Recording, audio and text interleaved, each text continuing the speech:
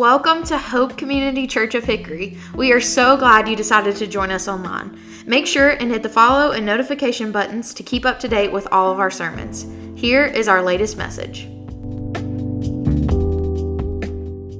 Your Bibles, you can turn to Genesis chapter 37. Today's sermon is going to be a little bit different. We're going to be covering about 10 to 12 chapters in the book of Genesis today because we're going to follow more of a story.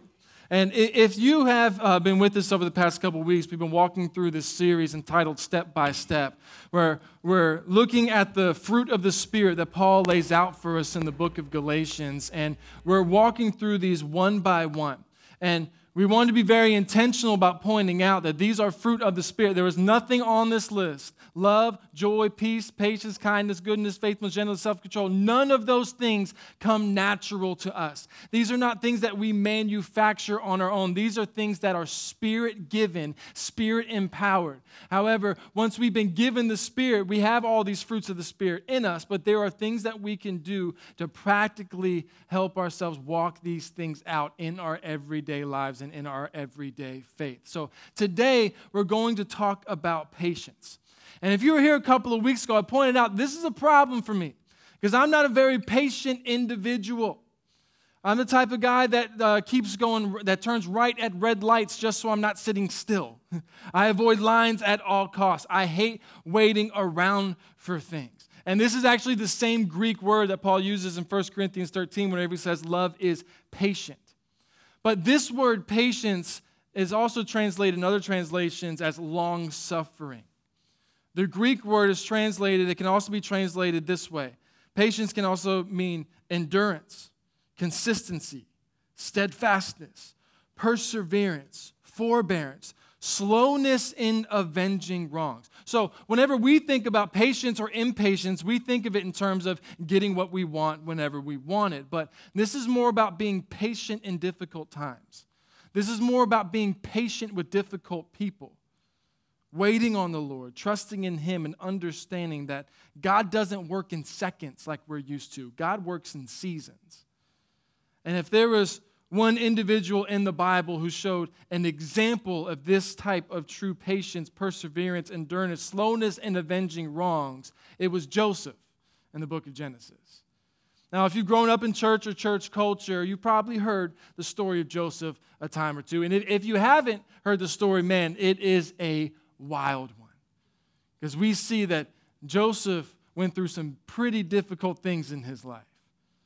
But we're going to see that even after all the rejection he faced, the temptation he faced, the false accusations he endured, being forgotten all about, when we look at his story, we see that he chose to endure and to trust. And God did some pretty big things through it. And all Joseph could say at the end of it was, but God. So let's pray together first, then we'll get into Joseph's story a little bit more. Father, thank you so much for who you are and who we get to be in you. Thank you for being so good to us. Thank you for being a God that we can really put our trust in. And Father, I pray for all of us right now that all the distractions and the stress of life would cease as we focus on you and your goodness and your glory and your love. I pray that your Holy Spirit would fill me and stir me up because I know without the power of your Spirit, I can't say anything of any significance or importance. So, Father, I pray that your name would be lifted up, you would be glorified, and I pray that we would be encouraged and equipped to be examples of followers of Jesus Christ to this world that we need to be. Build us up, Lord. We're nothing without you. Jesus, we love you. We love you. We love you. And all God's people said, amen. How many of you like movies? You call yourself movie people. Me and Matt, we grew up in a movie-watching family. That was one of the things we bonded over all the times. We always liked to have pizza night and movie nights. You know, my parents never really made much sense with what they allowed us to watch because we could watch any Arnold Schwarzenegger known to man. But we had to mute the intro to Power Rangers because that was too heavy metal. Like there were some inconsistencies in that. But we love watching movies. And I'm the type of person that can get emotionally invested in a movie. Now, not necessarily by crying. I'm not a big crier. You know, like my two former lead pastors down in Shelby, they could like cry 5 times a sermon. I guess I'm just not that spiritual yet. I'm just not a big crier there. But there are other ways to get emotionally invested in the things I watch on TV, namely like yelling at the TV. I've been known to do that, especially during sporting events. I remember one time when me and Rachel, we were dating. It was early on in our relationship, and the Eagles had just blown a fourth quarter lead to the Panthers, and I knew all the grief I was going to get from Chavis and all the other people around, and I did not act very pastorally in that moment. I was just a youth pastor then, though, so. But Rachel very calmly and very lovingly said, Kenny, if we get married and you act that way in front of our kids, I will leave you. So I've gotten better at it. I've been working on it. It's a process of sanctification. Trust the process. We're trying a lot today. But I can be seeing something. I can be watching a movie I've seen over 100 times, and I can still find myself yelling at the TV. Remember the Titans is the greatest movie ever made, okay?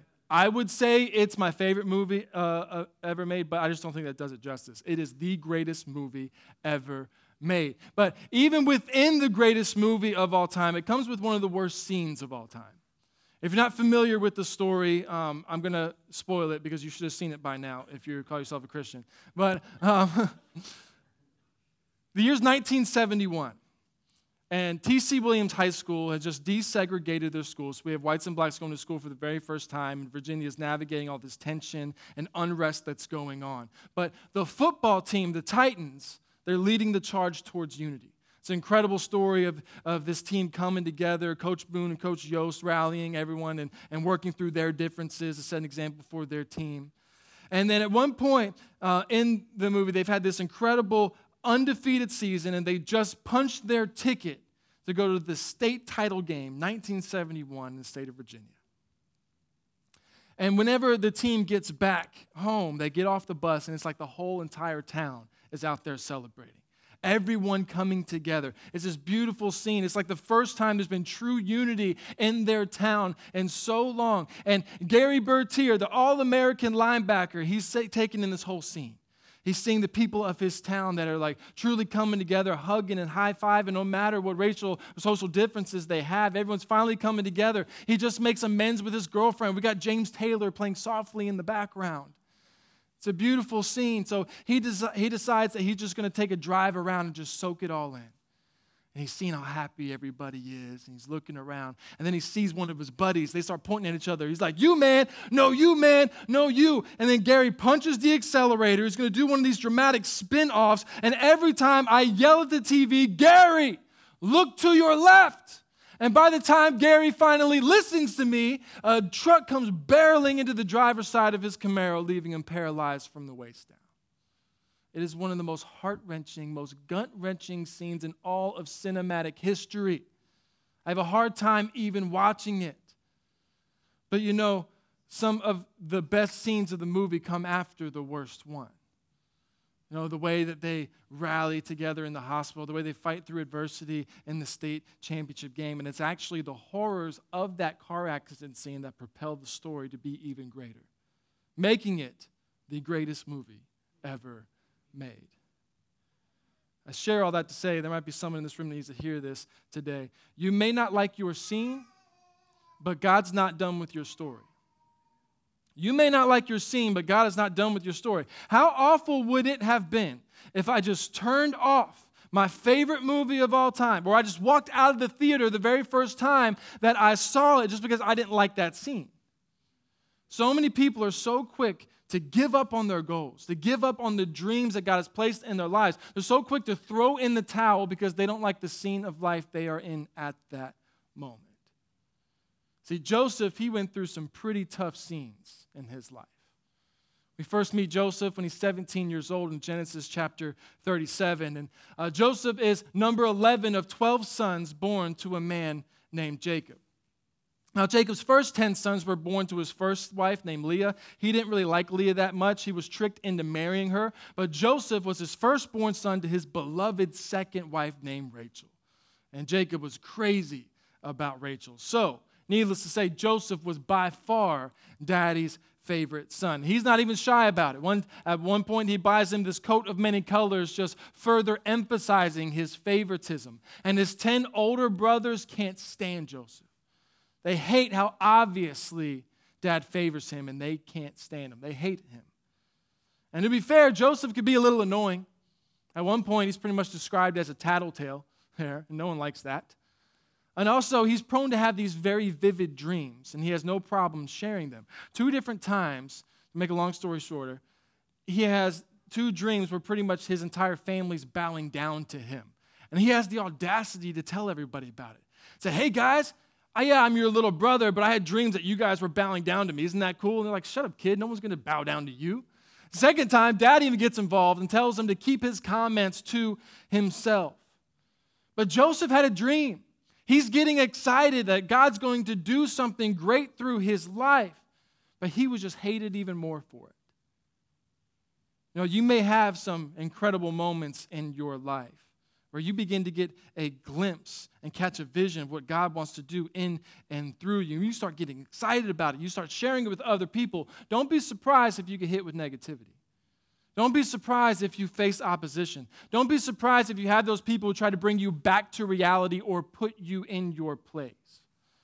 And it might even get worse than that. One day, Joseph, he goes out to check on his brothers who are out working in the fields. He just wants to see if they need any food, or if they need any water, anything like that. And it says while Joseph was still a long way off, his brothers saw him. They said, ugh, here comes this dreamer. Let's kill him. Yeah, let's kill him. Then they start talking about whether or not they're going to kill their own brother. And then they can't really become unified on whether they're going to kill him or not. So whenever he gets to them, they just beat him up, strip him of his colorful coat, and throw him into a pit while they decide. So Joseph has to lay there in this pit, hurting, beaten up, listening to his own brothers decide whether or not they're going to let him live. Most people would give up right there. Say, that's it, I'm never trusting people ever again. But this type of rejection, it can either break you or it can build you.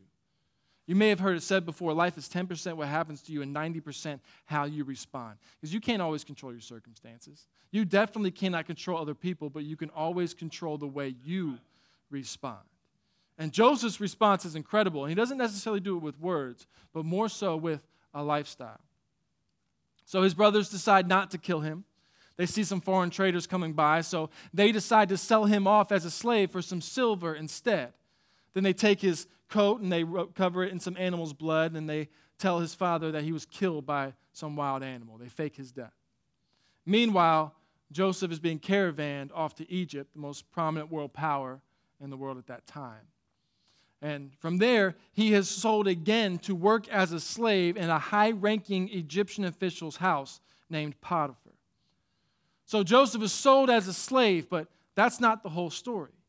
In Genesis 39, verses 2 and 3, it says, the Lord was with Joseph, and he became a successful man, and he was in the house of his Egyptian master. His master saw the Lord was with him, and that the Lord caused all that he did to succeed in his hands. So Joseph, instead of lowering his head and feeling sorry for himself, he decides he might be a slave, but he's not going to live like a slave. His circumstances may not reflect it right now, but he is recognizing the presence of God in his life, and he's going to go ahead and start living as if he's walking in a higher calling than God has called to, that his circumstance may not line up with right then at that moment. So he might be a slave, but he's going to be the most successful slave he can possibly be. And this is such a great example in Scripture for us to see, because it's important for us to know that success is not defined by your circumstances. Success is not defined by your paychecks. Success is defined by how faithful you are to what God has called you to do right where you are right now. Man, I had to learn very early on in ministry that my success could never be defined by another person's response. If I defined success based on my response by teenagers, the 8 years I was a student pastor, I'd have killed myself by now. I say that in jest, but you know the toll that takes on a lot of people? I can't change anyone. I can't save anyone.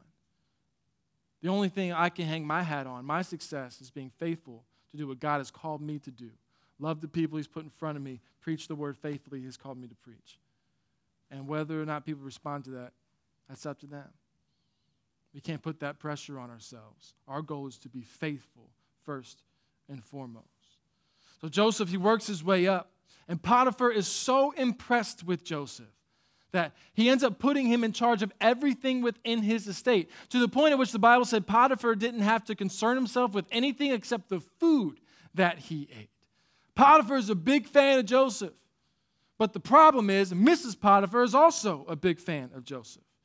Time and time again, Mrs. Potiphar is trying to seduce Joseph, but he's going out of his way to avoid her. He's making sure he's in a crowded room. Whenever she's walking one way in the house, he's trying to go the other. He's trying to do everything he can to avoid her. But one day, Mrs. Potiphar gets really clever. She gets everybody else out of the house. She corners him. She grabs him by the jacket, and then he does one of these little shimmy moves and then takes off out of the house, running away, leaving the coat in her hands. It's also a great example for us to know. You do not fight temptation, you flee temptation. You try to fight temptation, you will get beat 9.9 times out of 10. 1 Corinthians 10 tells us that we won't experience any temptation except what's common to humanity, but with all the temptation, God will always provide a way of escape. Don't try to handle temptation, or temptation will handle you. You flee from it. You run from it. So Joseph, he did the right thing. He's a man of character and integrity. He should be awarded. He should be applauded. But instead, he gets falsely accused. Mrs. Potiphar is so embarrassed by Joseph's rejection that she accuses him of trying to seduce her. Whenever Potiphar gets home, she still has his coat in her hand and says, "Look, this Hebrew that you allowed to come into our house tried to force himself on me. What are you going to do about it?" And Potiphar starts seeing red. He gets so mad, he gets so angry, and then he has Joseph found and arrested and sent to prison. Golly, can Joseph catch a break? Man, I'm telling you, is there anything more frustrating than whenever you're doing seemingly all of the right things, but yet nothing seems to go your way? But you know, things don't have to be going right in order to live right. And it's actually living right when everything seems to be going wrong that will actually develop your character and help you grow the most. And even when everything seems to be going wrong, that doesn't mean that God is absent. Joseph, he's sitting there in prison. But Genesis 39 says, "But the Lord was with Joseph and showed him steadfast love and gave him favor in the sight of the keeper of the prison." And I'm reading this and I'm thinking, the Lord was with Joseph? Any of us, if we're experiencing anything remotely to the difficulty that Joseph is experiencing, our first response is, "Where are you, God?" Here's one of our points for today. You can never measure the presence of God in your life based on your present circumstances. I want you to think about that. You can never measure the presence of God in your life based on your present circumstances. Understanding that there's nowhere you can go from his presence. Understanding that God is never far away from you. And understanding that he is still working even when everything seems disastrous. Knowing those things, trusting in those things is how you can live with true patience and true peace in this life. Because you may feel like you're in a pit. You may feel like you're in a prison. But just like Genesis 39 says, but God is with you. Can we put that verse back up here on the screen? Some of us, we might need to change the pronoun to that and declare it over our lives on a regular basis, reminding ourselves that no matter what's going on, things are really hard right now, but God is with me. And we probably need to remind ourselves of that over and over and over again. Because you may be going through some horrific family problems, but God is with you. His steadfast love is towards you, and you have his favor. This season of life may be way more difficult than you ever anticipated it would be, but God is with you. His steadfast love is toward you, and you have his favor. It may seem like no matter how hard you try, you just can't get the things to line up the way they're supposed to go. There's so much confusion going on right now, but God is with you. His steadfast love is toward you, and you have his favor. You may be completely directionless. I have absolutely no idea the direction your life is supposed to go, what God is wanting you to do, but God is with you. His steadfast love is towards you, and you have his favor. You see, God, he does not create the chaos in our lives, but he can use it to work something in you that will not only benefit you, but also everyone else around you. And understanding this is where the power in your life will come from that will allow you to endure with patience and can also allow you to be one of those people that can be a little bit annoying, that has so much joy and happiness even when everything seems to be going wrong. And people want to know what's the matter with you, right? Just like Joseph. You see, just like in Potiphar's house, the jailer now in prison sees something in Joseph, sees that the Lord's causing everything he does to succeed in his hands. So the prisoner ends up putting Joseph in charge of everything within the prison and all the prisoners. Again, Joseph was in prison, but he did not live like a prisoner. He was living already as if he was walking in the higher calling that God had for his life, because what God was doing in him was so much greater than what was going on around him. And it affected his attitude, it affected his demeanor, it affected everything about him, to the point of which it probably could have been a little bit annoying. At one point, he finds himself in the prison with two guys. One was formerly the chief cupbearer to Pharaoh, the king of Egypt. His job was to taste test all the drinks before Pharaoh drank them to make sure they were good and make sure they weren't poisoned. Very classy job. The other guy was the chief baker. That one's self-explanatory. But Joseph, he's walking around the prison one day. I could just picture him like twirling some keys, whistling a little tune to himself, a little pep in his step as he's walking around. And he sees these guys. He's like sitting on the wall looking down. And he goes over to them and he's like, "Hey, guys, why are you so sad?" And if I'm them, I'm like, because we're in prison, bro. Like, there's nothing else to be excited about right now. But, I think it says so much about Joseph and his character that even in the midst of being in prison himself, he's still taking the time to notice there's something a little more off with these guys and wondering how he can help them. Why is that so important? Because, for our next point, people of character care for people. They don't allow their bad circumstances just to bring everybody else down around them. They help even when there's no one around to help them. Why? Because happy people help people. They don't just sit around and wait for people to help them. And so many people spend so much time frustrated with other people. There are so many Christians who spend way too much time frustrated with church because we're just waiting for everyone else to come around and help.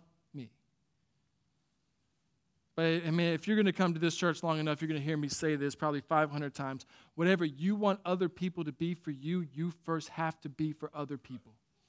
Because what's the alternative? We're just going to sit around and be frustrated and depressed all the time because all we're doing is focusing on what everyone else isn't doing rather than what we could be doing. And sometimes the best way to keep your spirits up in difficult times is to stop focusing on yourself and how bad you feel like you have it, and start focusing on helping other people instead. Man, I'm pretty sure I've shared this before, but sorry, Jordan, I'm going off notes. But I remember one time scrolling through social media, and I saw one of these posts up there, and it said something along the lines of, "Now, I spent so much of my time trying to help other people, making sure other people were okay, I forgot to make sure I was okay myself." And I saw that and thought, I'm sure glad Jesus didn't have that perspective. I'm sure glad Jesus wasn't up on that cross whenever the thief next to him said, "Will you please remember me when you enter your kingdom?" And Jesus said, "You know what, bud, I'm going through in life right now on my own. I don't have time to focus on you and your problems. You see me bleeding out here as well." No, Jesus didn't do any of that. No matter, even though he was suffocating to death on his own blood, going through a more brutal torture we could ever imagine, he still took the time to care for other people. He took out the time while he was on that cross to make sure his mother was going to be taken care of for the next season. He wasn't just focused on himself, on how difficult things were for him. No matter how difficult things got for Jesus, he's still always focused on helping other people. And the amazing thing is, whenever we follow that example, whenever we do that, whenever you start putting your focus and your energy into helping other people in spite of the pit or the prison you may feel like you're in at that moment, all of a sudden your stuff starts to get dealt with. All of a sudden that depression, that frustration, that anger starts to lose its grip on your life. And all you do is just get stronger and stronger and stronger. So Joseph, he said, "Hey, I'm here to help. What's going on?" And these two guys, they tell him that they've been having these crazy, vivid dreams, and they've been messing with their heads, and they can't figure out what they mean. And Joseph says, hey, well, interpretations belong to God. I know God. Why don't you tell me your dreams? We'll see if God has an interpretation for you. So the cupbearer goes first. He says, yeah, I keep having this dream where I see this big vine, and there's 3 branches growing off of the vine, and then there's grapes growing off the branches, and I'm squeezing the juice from the grapes into the cup that's in Pharaoh's hand. What's that mean? Joseph says, man, that's easy. 3 branches means 3 days. In 3 days, you're going to get out of here. You and Pharaoh are going to be cool again. You're going to be restored to your former position, and everything's going to be okay. Cupbearer says, well, that sounds awesome. Joseph says, yeah. He says, but do me a favor. Whenever you get out of here, whenever you get back before Pharaoh, would you remember me? He said, because I know everybody says this, but I'm in prison for something I didn't do. I actually am innocent, so if you could put in a good word with the king for me, that would go a long way. Cupbearer says, bet, I got you. You're my boy, Joe. And the baker's like, hey, hold on, what about me? What about my dream? Tell me my dream. Joseph says, okay, go ahead. He says, all right, check it out. So there's 3 baskets, right? And these 3 baskets are full of all kinds of bread, and these baskets are on my head, and there's birds coming and eating the bread out of the baskets. What's that mean?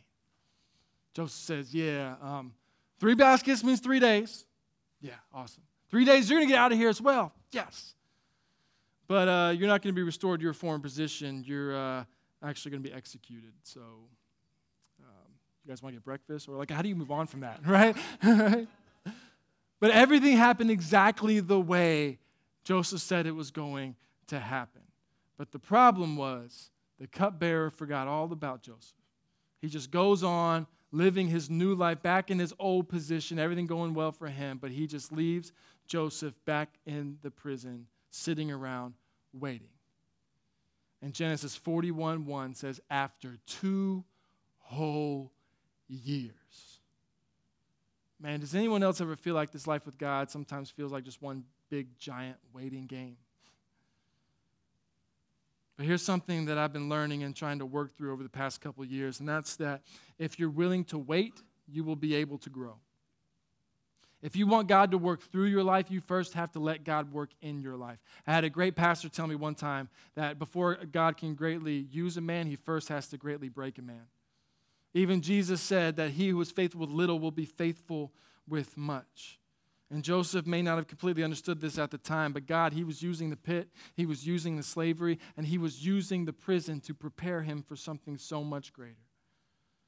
So after those 2 years of Joseph sitting around in prison, waiting to be remembered, Pharaoh, the king of Egypt, he has a dream. And he tries to use every single resource at his disposal to get his dream interpreted, but nothing is working. And the cupbearer finally is like, oh yeah, there was this guy back in prison 2 years ago that interpreted mine and this other guy's dream, and he was dead on accurate. And Pharaoh's like, why don't you go get him? He's like, I don't want to go get him. I forgot him for 2 years. You know how awkward that's going to be? You know what it's like when you run into somebody when you forgot to return a phone call? This is 10,000 times worse than that. But Pharaoh makes him go get him. And so they go and get Joseph. They bring him before Pharaoh. Joseph comes in and Pharaoh says, so I hear you can interpret dreams. Joseph says, it's not me, it's all God. But tell me your dreams. We'll see if God has something for you. So Pharaoh goes on to tell him his dream. He said that whenever his dream starts, he sees 7 big, fat, happy cows just hanging out, chilling by the Nile, by the banks of the Nile River. And he says, but then out of nowhere, there's these 7 skinny, ugly cows that come out of the water, and they eat the fat cows. And then another one, the same thing happens with some stalks of corn. What does that mean? And Joseph says, hey, God's got you, Pharaoh. I always want to say, Pharaoh, Pharaoh. You guys know the song. Real ones know it. But he says, the 7 cows mean 7 years. The 7 fat cows symbolize that you're going to have 7 years of plenty. Your crops are going to grow like crazy. You're going to have more food than you know what to do with. He said, but then the 7 skinny, ugly cows symbolize 7 years of famine that are going to come right after the 7 years of plenty. So what you need to do is you need to store up all the excess food during the 7 years of plenty so you have more than enough to sustain you and the countries around you whenever that famine hits. And Pharaoh's like, this guy is awesome. And in Genesis 41, it says that this proposal pleased Pharaoh and all of his servants. And Pharaoh said to his servants, can we find a man like this in whom is the Spirit of God? Then Pharaoh said to Joseph, since God has shown you all this, there is none so discerning and wise as you are. You shall be over my house, and all my people shall order themselves as you command. Only regards to the throne will I be greater than you? Man, that sounds a lot like Potiphar's house, doesn't it? He was in control of everything of his estate. That sounds a lot like the prison, didn't it? When the jailer put him in charge. It's incredible that because Joseph was able to endure with patience the pit, the slavery, the prison, all that was actually just preparing him for the palace. So now Joseph finally made it. And he had a dream whenever he was 13 years old of people bowing down to him, and finally he's made it. He's got a family now. He's succeeding in everything that he does. And once that famine hits, he has people coming from all over the known world coming to him to get help. And then 2 years into the famine, a group of guys come in and they bow down before him. And then whenever they stand up, he realizes it's his brothers. They don't recognize him. Oh, but he recognizes them. These are the same guys that sold him as a slave. These are the same guys who faked his death, ripped him away from his family, and turned his whole life upside down when he was just a teenager. And now he remembers that dream he had whenever he was 17 years before. His dreams of his brothers bowing down to him has finally come true. And now he's in the position of power. He can enact his revenge. He can take all their money. He can destroy them for all of the evil they did to him all of those years ago. But Joseph wasn't stuck on that scene. And in an example of true patience, he was not quick to avenge wrongs. Joseph understood that there was a much bigger picture here.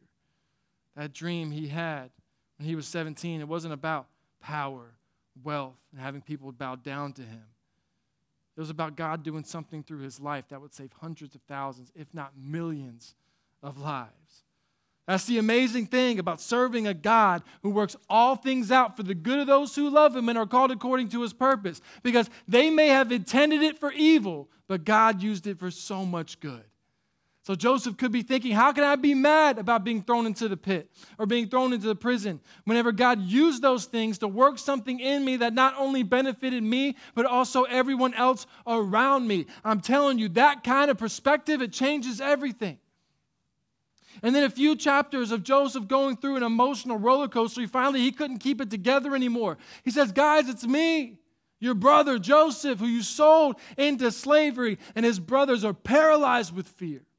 They're shocked because the logical conclusion is that they are about to get repaid to all of the evil they did to him over 20 years ago.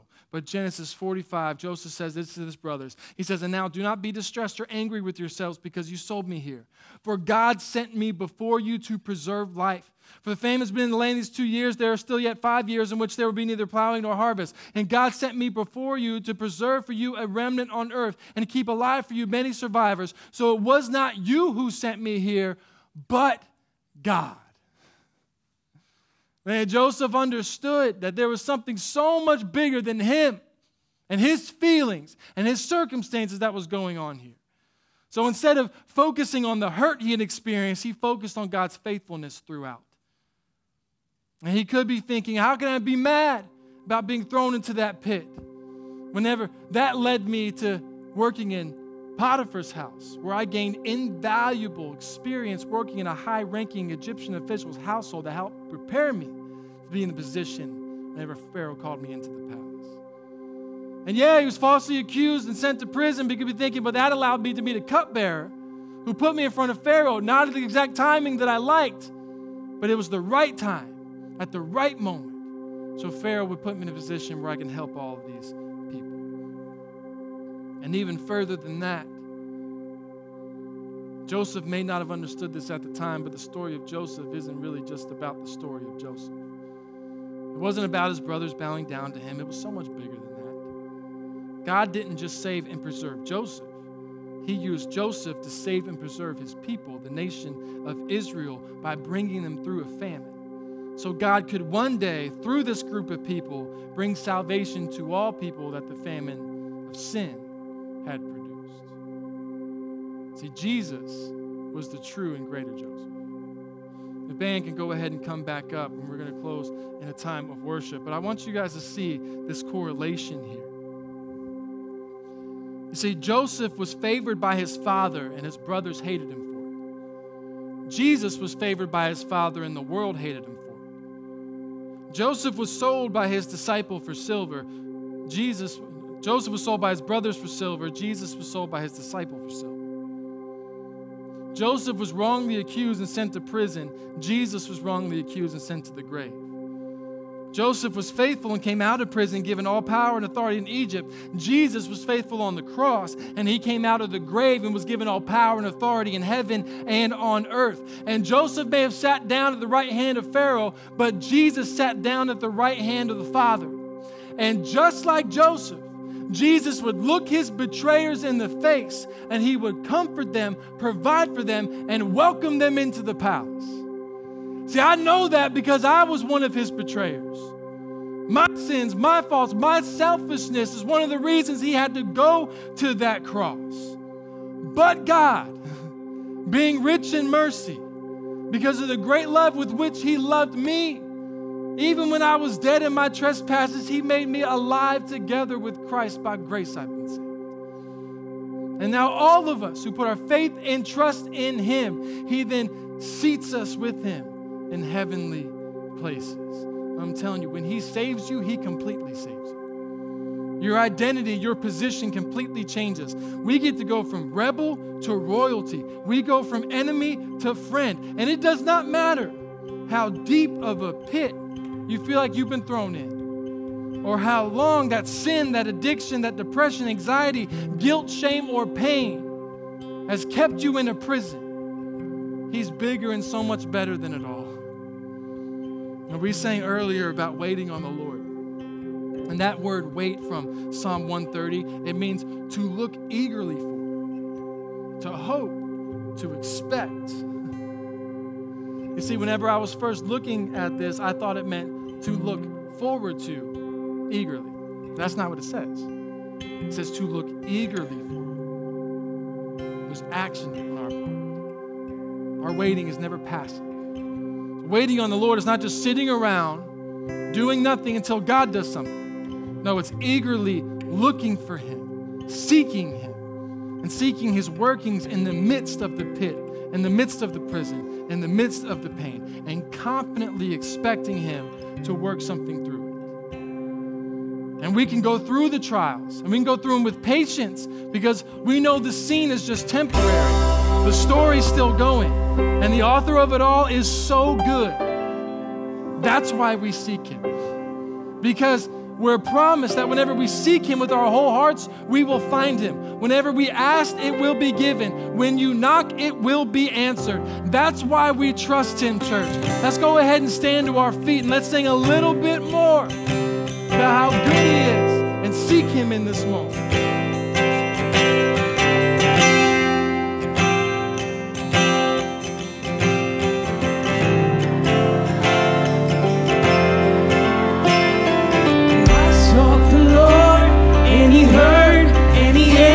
I sought the Lord, and he heard, and he answered. I sought the Lord, and he heard, and he answered. That's why I trust him. That's why I trust him. I sought the Lord.